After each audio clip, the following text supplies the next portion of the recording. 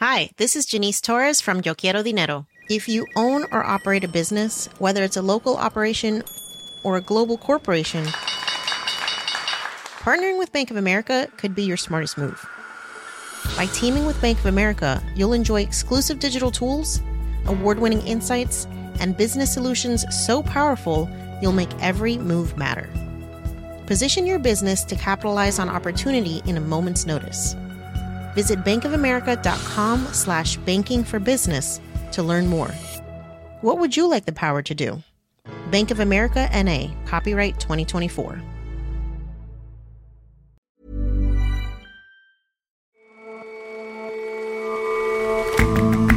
Hello and welcome to The Intelligence on Economist Radio. I'm your host, Jason Palmer.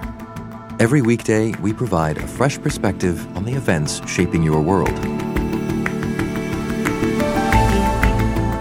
After decades in the post-Soviet wilderness, some hard-left ideas are making a comeback.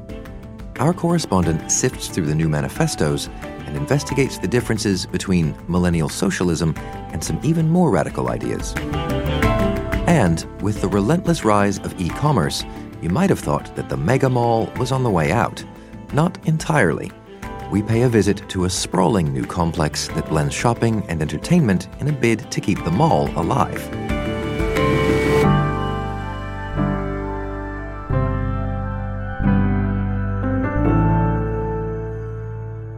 But first, Argentina's new president, Alberto Fernández, will be inaugurated today. Vamos a volver a construir la Argentina igualitaria y solidaria que todos soñamos. Ese es el compromiso que asumo. Y ojalá. He won a decisive victory in October's election, but he faces urgent economic problems. Argentina has inflation over 50%, rising poverty, and a sputtering relationship with the International Monetary Fund, which gave its biggest ever loan to the country last year. The new president has a high-profile deputy. Yo estoy muy contenta. Nunca pensé que... The vice president, Cristina Fernández de Kirchner, no relation. Iba a estar tan contenta. Esta fecha siempre... She is a former president from the Peronist movement whose populist policies hobbled the economy for years. She also faces legal troubles, accused of numerous corruption charges that she denies. As the Fernández duo take office, how will they govern? Some hope for pragmatism. Others fear more Peronist populism. Now that the two have named their cabinet, a picture is forming of how the new era might look. The cabinet looks like a mixture of, how shall I put it, back to the future, and then some new faces. David Smith reports for The Economist from Argentina. Most strikingly, the Treasury Minister. This is Martin Guzman, and this is very much a new face. A young economist coming home to Argentina from Columbia University in New York, and a fellow who clearly believes that Argentina has to grow to return to recovery first at home before this country can pay its many debts abroad. So aside from Mr. Guzman, who's going to be in the cabinet, who's noteworthy? Oh, I think we have to look at a raft of appointments that clearly have the influence of Cristina Fernández de Kirchner. And in this cabinet, you can see in major ministries, in those posts we are seeing very much members of the loyal old guard and power centres for her. So if a lot of these appointees are, let's call them old friends, I mean, she is still under indictment, right? Do you think that these appointees will essentially help her with the various legal troubles?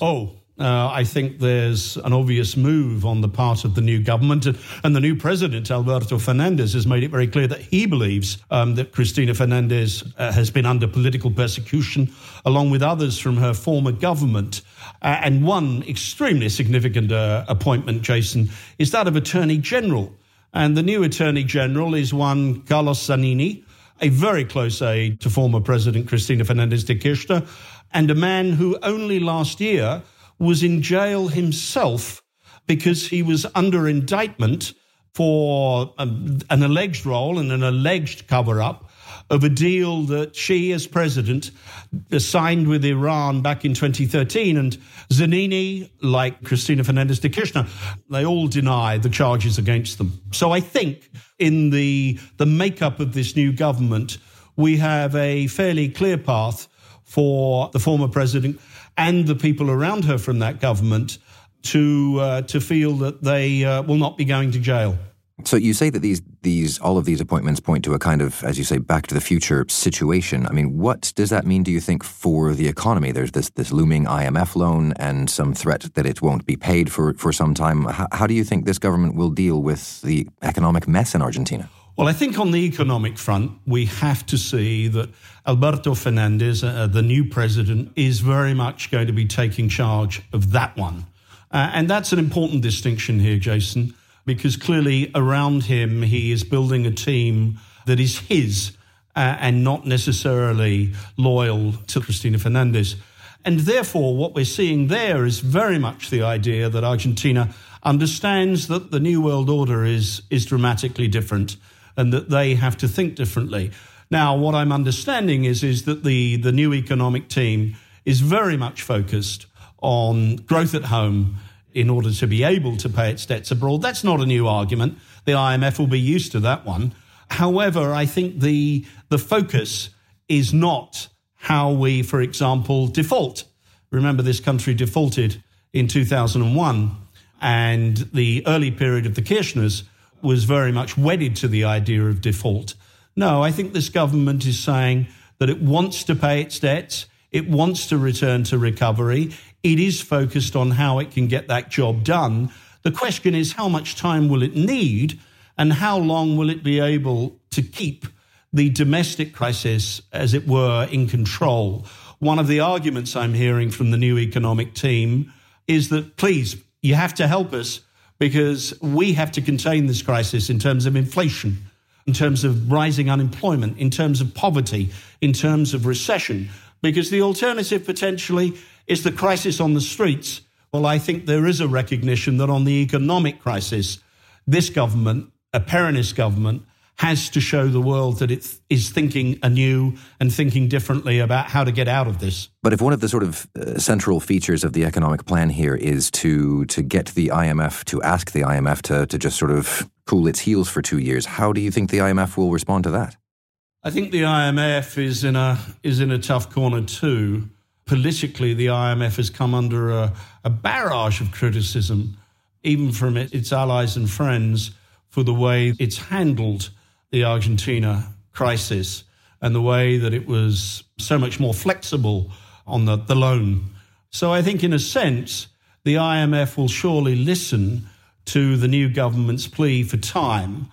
The question is, in my mind, to what extent the government uses what we might call warnings, threats, fears to persuade its creditors to give them more time, or to what extent it becomes a serious conversation about how best to move forward. Because, you know, some of Argentina's debt, Jason, is due in January. And, you know, the government, in a sense, has a clock ticking that it has to confront. So what about what the people of Argentina make of this transition?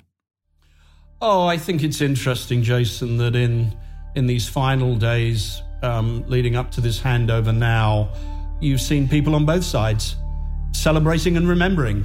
A massive demonstration here for the outgoing president, Mauricio Macri. People in tears, even though his government has not exactly been able to achieve what it wanted to in terms of change. David, thanks for your time. Thank you for having me.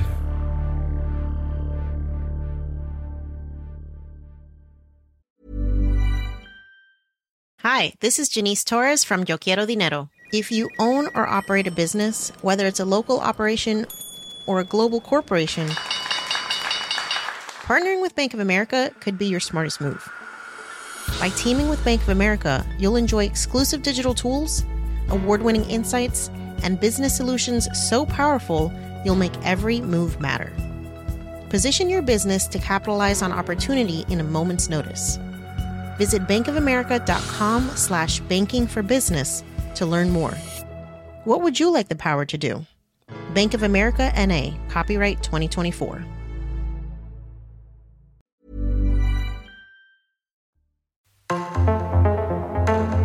"30 years ago, it seemed like the ideological contest of the 20th century was over. Mr. Gorbachev, tear down this wall." The Berlin Wall fell. The Soviet Union collapsed. Socialism became a byword for economic failure and political oppression. But that's not the case today. After a decade of slow growth in living standards, and amid widespread belief that inequality is soaring, the radical left is back. What we've termed millennial socialism is having something of a cultural moment.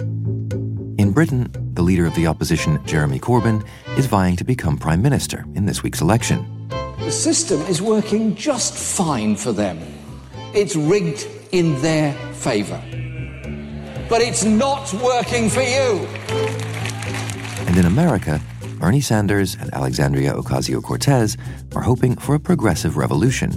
We have to change the fundamental logic of a system and a politics that puts corporate profit ahead of all human and planetary costs. This new breed of leftists is bursting with ideas, and our senior economics writer, Callum Williams, has been reading up on them. Millennial socialism, which is a term that The Economist came up with earlier this year, has made a big comeback, particularly in the West, in the past few years. And there's been this wave of books that have been published in recent months by some of the leading lights of this millennial socialist revolution. And so, what we've been trying to do is just understand what they want, these millennial socialists, and also how they are going to get there. So tell me a bit more about the books you've been reading. Okay, so there's a few. I suppose some of the ones that stand out, there's a sort of radical magazine in the US, which is called Jacobin. The editor of Jacobin has released this book, which is called The Socialist Manifesto. Another one that's come out, which is not by a millennial socialist exactly, but who talks about some of the ideas surrounding these people, is one called Capitalism Alone. This is by someone called Branko Milanovic, who used to work at the World Bank. And so what did these books tell you about the ideology of millennial socialism? I guess the biggest thing was that what millennial socialists want is something that's often misunderstood by other people. So often what people think is that the new wave of socialists basically want their country to look a bit like Sweden or Finland or Norway, where capitalism can operate really quite freely, but it's taxed pretty heavily, and those tax revenues are redistributed to other people. That actually misunderstands what these new socialists want. And there's a distinction which sounds like a really silly distinction, but actually is quite important, between social democracy, which is Sweden, Norway, Finland, and so on, and democratic socialism on the other hand. And it may seem like a very minor distinction, but actually it points to a very different way of managing the economy. Well, how do you mean? What does democratic socialism actually entail? There are really three ways of thinking about it. There's three planks to this policy. The first is to do with fiscal policy, and that means much, much more government spending on everything from healthcare to education to a Green New Deal, all that sort of stuff. The second is about monetary policy. So what they basically say is that the cost of borrowing should be super low, which will mean that it's quite easy for the government to finance all of these plans. But it's the third plank, which is in some respects the most radical. And the idea here really is kind of structural reforms to how the economy works and how power is distributed around the economy. So that means lots of things, but for instance, taking the market out of as many things as possible. And it also means giving ordinary people, quote unquote, a much bigger say in how the economy is run. So, for instance, it says that free markets are kind of a bad thing for your soul, in effect. And so it says that there's lots of things which currently are provided by the market, which under socialism should not be provided by the market. So, for instance, in America, that includes healthcare. Healthcare should be free at the point of use. That's obviously a familiar idea to people in the UK. But it also says that you should have free lifelong learning. So at any point in your life, you should be able to go and get a free education in whatever it is you might want to be educated in. And in some iterations of this thought, they say that the state should provide food, a basic level of food for free to everybody. So there's lots of different ideas, but that's kind of really what it boils down to. I mean, some of that is pretty radical. Have these ideas ever been put into practice anywhere? Nothing this radical has been tried before, but to think about how it might work in practice, you might, for instance, think about how a company might be run under a democratic socialist government. So at the moment, you have capitalists who decide what to do, and then the workers who are told what to do by the capitalists. The way it might work on democratic socialism is kind of everybody has a say in how the company works. So in other words, you kind of have a more cooperative form of government. And one of these books by this guy, Paul Adler, who's basically a management theorist in California, goes through exactly how a business could be run along socialist lines. So the idea is that everybody has a say in how their employer works. And so do you think these ideas will gain traction in the places where millennial socialism already has a foothold? They could be. I mean, political scientists have kind of agreed that at the moment, there's a lot of people who feel they don't really have much control over their lives. So globalization to a lot of people feels extremely disempowering. So the idea that you would have much more of a say over how your economy is run, I think, is potentially quite a kind of compelling message. On the other hand, the kind of things that you'd need to do to get to that society are very serious in some respects. There's one book which is by these two people who are fairly close to the Labour Party in the UK, and they talk about how the UK might need to impose big capital controls on the economy to prevent people from removing money from the economy and various other really quite radical measures. And they say, this is a price worth paying. Other people might not quite see it in the same way. Okay, so after reading all these books and thinking broadly about the ideas of millennial socialism, what conclusion did you come to?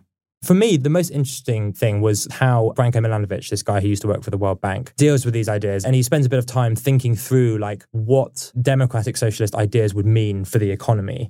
And for me, at least, he was surprisingly sort of down on these ideas, didn't think they were a particularly good idea at all. And he, for instance, talks about this idea of moving to a much shorter work week, which is a very popular idea on the millennial socialist left. And he says, this sounds like a great idea in practice, but a country that chose to do this would pretty much definitely become a lot poorer than other countries. And so you might be solving for one problem by everyone working less, but you then create other problems because people would start to get dissatisfied and that sort of thing. And what he ends up concluding, which is, in a sense, he is quite depressed by this conclusion, but he is drawn to it inexorably, which is that hyper-globalized, commoditized capitalism is basically all we have. And what we need to do is work out ways of fixing it from within rather than trying to throw it out totally. Callum, thanks very much for coming in. Thank you.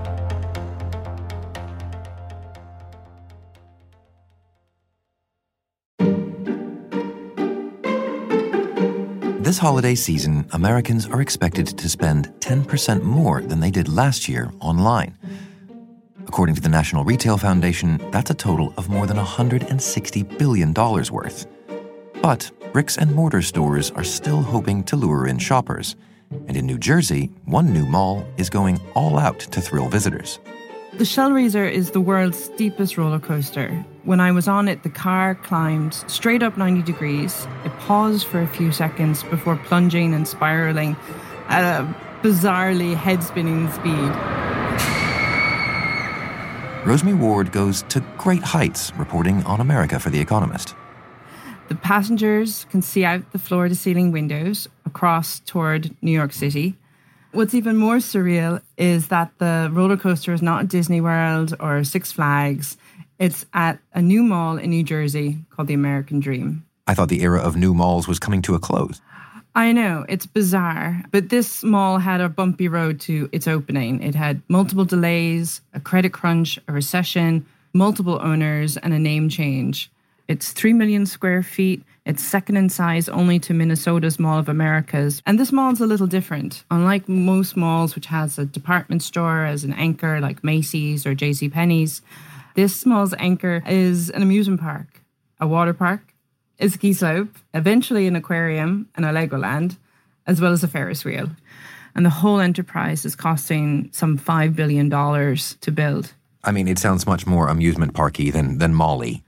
It is. Retail will only take up about 45% of the space, and the owners, 555, which is the company behind a number of mega malls in America and Canada, would rather it be called an entertainment complex. So why does this company want to keep making mega malls with attractions inside? I know, it's a funny time to be opening a mall. Department stores are cutting the numbers of stores they have. Retailers are filing for bankruptcy, others are closing or trimming their store counts. But they think that this move towards online shopping will actually weed out an overbuild of mediocre retail centres. And they see a hole in which they're filling with destination shopping or experience building. And so do you think that strategy will work if the mediocre malls are replaced by destination malls, big day out malls? I mean, the analysts I spoke to are extremely skeptical. One analyst of theme parks said that there hasn't been a successful launch of an amusement park in a couple of decades. They're already struggling to compete for money and people's attention. And he said combining two struggling businesses is not necessarily a good idea. And the retail analyst I spoke with said that, other malls are trying to do this. They're converting, an empty department store, or maybe knocking it down and making a hotel space or apartments. But it's not a savior. Not every market can even afford an Uber mall like American Dream. They don't have the people. New York is unusual in that we get something like 65 million people coming to the region a year.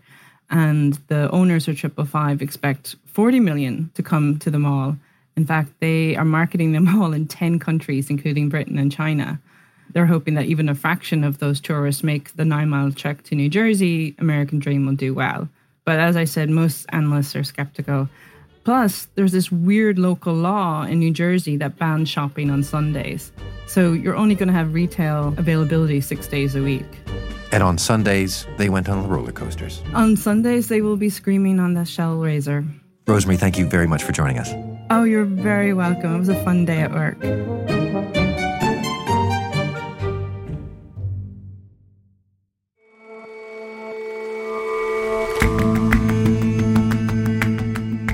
That's all for this episode of The Intelligence.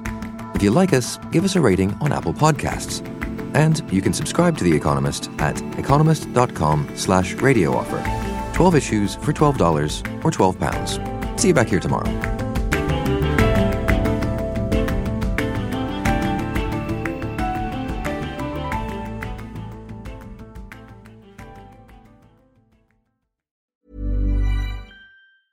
Hi, this is Janice Torres from Yo Quiero Dinero.